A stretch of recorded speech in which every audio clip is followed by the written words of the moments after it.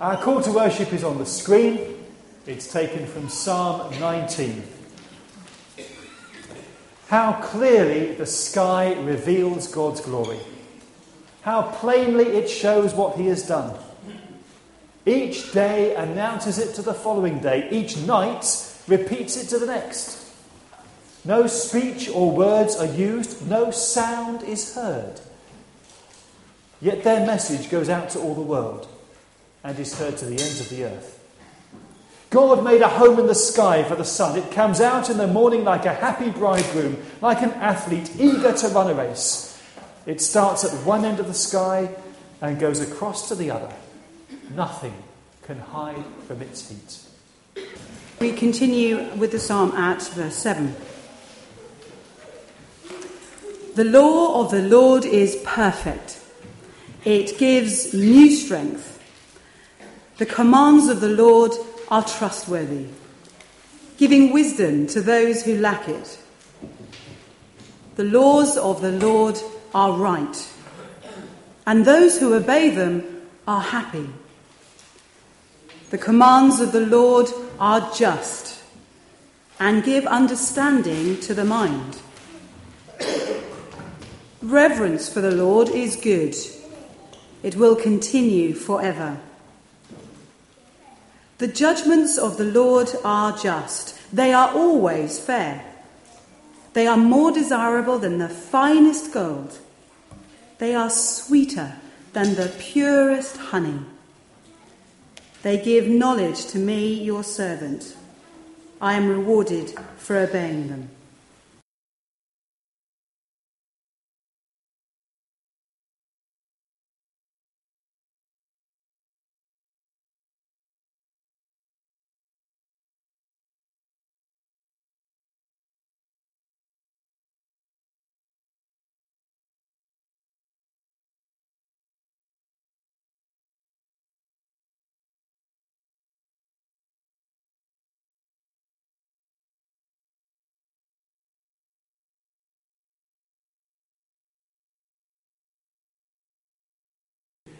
And so in our studies of the book of Revelation, we come to Revelation chapter 10. And we are reading the first 11 verses. So Revelation 10 and verse 1. Then I saw a mighty angel coming down from heaven. He was robed in a cloud, with a rainbow above his head. His face was like the sun. His legs were like fiery pillars. He was holding a scroll which lay open in his hand. He planted his right foot on the sea and his left foot on the land. And he gave a loud shout like the roar of a lion. When he shouted, the voice of the seven thunders spoke. And when the seven thunders spoke, I was about to write. But I heard a voice from heaven say, seal up what the seven thunders have said and do not write it down. Then the angel I had seen standing on the sea and on the land raised his right hand to heaven, and he swore by him who lives for ever and ever, who created the heavens and all that is in them, the earth and all that is in it, and the sea and all that is in it, and said, there will be no more delay.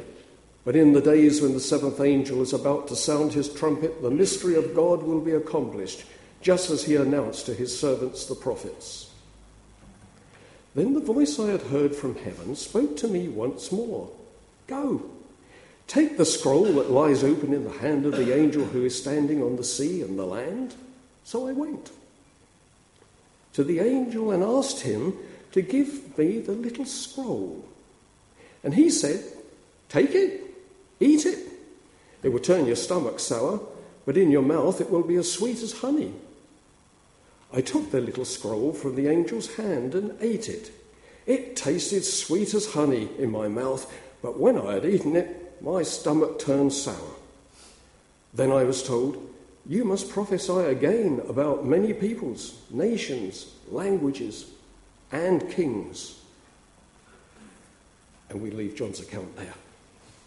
Procrastination is the thief of time. That's what my mother often used to say to me as I was growing up. I see somebody nudging their person that's sitting next to you. Clearly they feel that that person is a procrastinator. Are there any procrastinators here? Any kind of confessed procrastinators? Yeah, there are some. There are some. People who procrastinate spend a lot of time thinking and talking about things rather than doing them.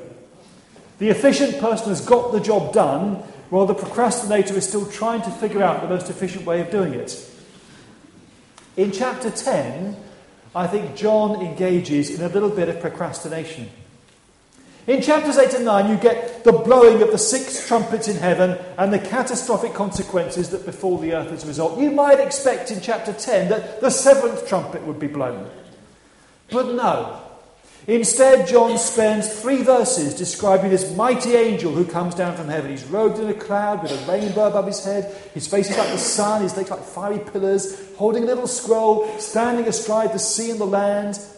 And this angel is not exactly blessed with the gift of brevity either when it comes to saying what he has to say. He raises his right hand to heaven and then swears, by him who lives forever, by the one who created the heavens and all that is in them, the earth and all that is in it, and the sea and all that is in that. And then he finally delivers his message with a bit of irony: no more delay. Time's up. It almost feels as if John has been kind of spinning the narrative out, dawdling over his depiction of events until the angel makes this momentous announcement: no more delay. But in the days when the 7th angel is about to sound his trumpet, the mystery of God will be accomplished. That still sounds a little bit further off than you might expect, having heard, no more delay, it's now. It still sounds like there's going to be an interval of at least a few days before the last trumpet is sounded and the mystery of God will be brought to its conclusion. And if you look forward through Revelation, you'll see that the last trumpet doesn't get sounded until the end of chapter 11, and quite possibly the consequences that come from that don't materialise until the end of chapter 14. The Bible is clearly right when it says that with the Lord 1,000 years are like a single day and one day is like 1,000 years. Biblical time is pretty elastic, really, which may have something to do with the eternal God operating outside of time altogether. So the time for sounding the final trumpet is now, but actually it's not going to happen for a little while just yet. If you commute on Southern Rail, you know that feeling very well. Back in Revelation, the time of waiting is over. This is the moment when the mysterious purpose of God is going to be brought to fulfillment. And it could happen at any moment, but it just hasn't happened quite yet. And while he's waiting for the imminent blowing of the last trumpet, John is given something to eat, the little scroll that the mighty angel has been holding in his right hand. He's warned before he puts it in his mouth that it will taste delicious, but it will give him indigestion. Personally, I think I might think twice before eating that. But John does as he's told, and he eats the scroll, and sure enough it tastes sweet as honey, but it turns his stomach bitter or sour. And then he's told, you must prophesy again. The NIV says about many peoples, nations, languages and kings, but probably more likely John is told he will prophesy against many peoples, languages, nations and kings. Clearly the eating of the scroll is meant to represent the way in which John, as God's prophet, is meant to internalise the message that he's given to proclaim. But why should it taste so good and then give him such chronic indigestion? There's no doubt that the message he's given is one of good news. When it talks about the mystery of God being announced to his servants, the prophets, the word used there is used elsewhere of preaching the gospel. It is the bringing of glad tidings, good tidings. It's a great message. This is reflected in the way in which John finds the scroll so sweet to the taste when he eats it. So why should the internalising the good news of the gospel make John feel unwell? Sometimes that doesn't seem quite right. Yet John's experience of eating the scroll corresponds in some measure to what we may experience when we embrace the good news. When we first become Christians, there is often an initial sense of euphoria. But it never lasts forever, does it? Sooner or later we find that living the Christian life out in practice is hard work, and there will be tears of pain and grief as well as tears of joy. We don't live on a high all the time. And why is that? Well, partly because the initial rush of joy that we might get when we first accept Jesus is like a foretaste of what heaven will be like. And there may often be times, hopefully you get some here, when you're caught up in a sense of how fantastic God is. And you get an emotional high for a while, but we aren't in heaven yet. As he reminded us in his prayers, we live in a broken and hurting world. And we are called to share the world's pain. And there will be times when we ourselves end up being broken and hurting because of our decision to follow Jesus. He did say, didn't he, if we wanted to follow him, we would have to take up our cross to do so. Christianity is not a feel-good religion. It's not about floating through life in a bubble of joy. There will be times when it is hard graft. And that's not because there's anything wrong with the message of salvation. It's simply that the world we live in, the people we rub shoulders with, the people we rub shoulders with in church, and we ourselves actually, are far from perfect. So with the joy, there will also be grief and sorrow. So be ready for that and don't be surprised when, not if, it happens. So the message of salvation is good news. It's great. It's sweet to the taste when we receive it. But sometimes proclaiming that, engaging with a world that doesn't want to know, can be painful. It's good news for the world, but the world may not be all that eager to hear it. And so there is inevitably a degree of confrontation between the gospel and the powers that be. We receive it as good news, it's sweet, but when we try and pass it on, it's not easy. And that might be one of the stomach-churning things that John experienced.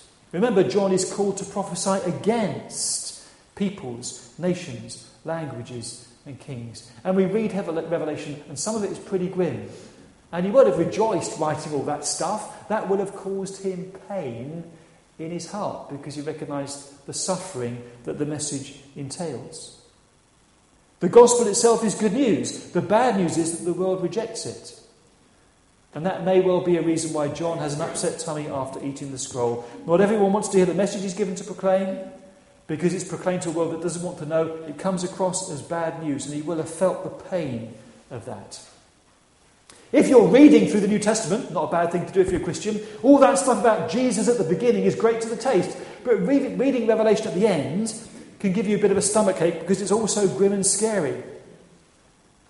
The message John is given is good news. Jesus is Lord. But if people don't want to hear that Jesus is Lord, the message that he's really in charge can be bad news. And part of the focus of Revelation is the outworking of the conflict between the Lamb of God seated on the throne and those who reject his authority. Have a look at the image on the screen. Having read that passage from Revelation, in Revelation 10, it may look vaguely familiar. It's a figure with what looks like a rainbow around his head. His hands are stretched out towards two subservient figures either side of him. The figure on the right of the picture is a mermaid. You can see the waves of the sea just above her head. And she's given the central figure an oar, symbolising his mastery over the waves. On the other side, at the base of what looks like a rainbow, you can't quite make it out, but that's a horn of plenty, filled with agricultural produce. And the figure below that is either putting something into or receiving something from the central figure's right hand. The relief portrays the central figure standing astride the land and the sea and ruling over them both. Having read Revelation 10 or listened to Revelation 10, you might suppose that this carving is based on that chapter. But it isn't. It's found in the imperial temple at Aphrodisias in what is now Western Turkey, which is where the 7 churches to whom John wrote Revelation are based. And the figure on the relief is the Roman emperor ruling the world. The picture is designed to show that Caesar is in charge of land and sea. He's the one who brings plenty. He's the one who controls the waves. Land and sea are subservient to him. And what John does in Revelation 10 is he takes a typical image of the emperor and he parodies it. Because in Revelation it's not Caesar that's ruling over the land and sea, it's an angel coming down out of heaven ruling over land and sea. And John is saying it's God who's in charge, not Caesar. And God's authority over land and sea and creation is represented by this mighty angel. That's where the tension comes. Because if Jesus is Lord, then Caesar is not. And so sooner or later, there's going to be trouble. And one of the reasons why John got stomach cramps internalizing the message of the good news, that he is commissioned to proclaim the good news to a world that is either not interested or is actually quite hostile. And that can be painful and costly. And he was writing to churches who were bearing the pain of witnessing to the truth of Jesus Christ and were suffering as a result of it. They knew the cost of following Christ. John, in exile on Patmos, is challenging the status quo by writing Revelation. He's challenging the authority of the Roman emperor. At first, writing such an obscure symbolic book might seem to be quite a strange way of going about this. But it has rightly been said that every totalitarian regime is frightened of the artist. It is the vocation of the prophet to keep alive the ministry of imagination, to keep on conjuring and proposing alternative futures to the one single thing the king wants to urge as the only thinkable one. And John does precisely that. It's the angel representing the authority of God over land and sea, not the Roman emperor, challenging, parodying, overturning Roman propaganda. Thanks, Andy, we can lose the image now. As a community of God's people, we are called to a prophetic ministry of confronting evil, injustice, and hypocrisy, and challenging this worldly concepts of power, wealth, status, and security. And that's not easy, but that's our calling. As Cardinal Basil Hume said once, whenever the poor are afflicted or neglected, or whenever human freedom and dignity is not respected, then the church has a duty to sound a prophet's note. And it must be prepared to be unpopular on matters which concern politicians as well. So that prophetic engagement with the values and the power structures of the world is what we are called to do as we wait for the return of Christ. John leaves his readers hanging on a precipice a bit after the sounding of the sixth trumpet. The end of the world is imminent. Time has run out. Christ could return at any moment and fulfill the mystery of God that has been announced to his servants, the prophets. And because the angel says, this is the moment, there is no more time, there's a sense in which John wants to convey to his readers, you are living in the last days before the seventh angel blows his trumpet. So how should you be spending your time? How should we be ready and prepared for the final end of all things? Our calling is not to retreat into our churches and to sing hymns behind closed doors. We're here in church this morning. We've sung hymns. That's right and proper. But our calling is to go out from here and to make known the good news that Jesus is Lord. That's the focus of the story of the two witnesses that John tells in Revelation 11 before the final and seventh trumpet is sounded. We don't withdraw, we don't turn in on ourselves, we don't become so heavenly minded that we're of no earthly use. We recognise Jesus is Lord over this world, and we are called to embody and express his values, his agenda, his kingdom. In Revelation, the followers of Jesus are called to be prophetic witnesses to a world order that is passing away. And that's our calling as well. Time and again, John talks about the church as being prophets. He talks about them being witnesses. We are the same today. Jesus is Lord. And the socio-economic powers and the military powers and the cultural superpowers that hold sway in the world, they are all living on borrowed time. So our allegiance has to be to the eternal kingdom of Jesus Christ. Our values have to be his values. The message we live by is that Jesus is Lord. The message we proclaim is that Jesus is Lord.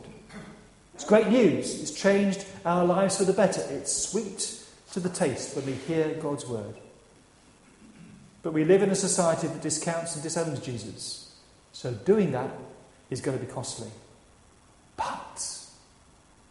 But he's coming back. And in this interval that there is between his resurrection and return, our task is to do all we can to declare that Jesus is Lord.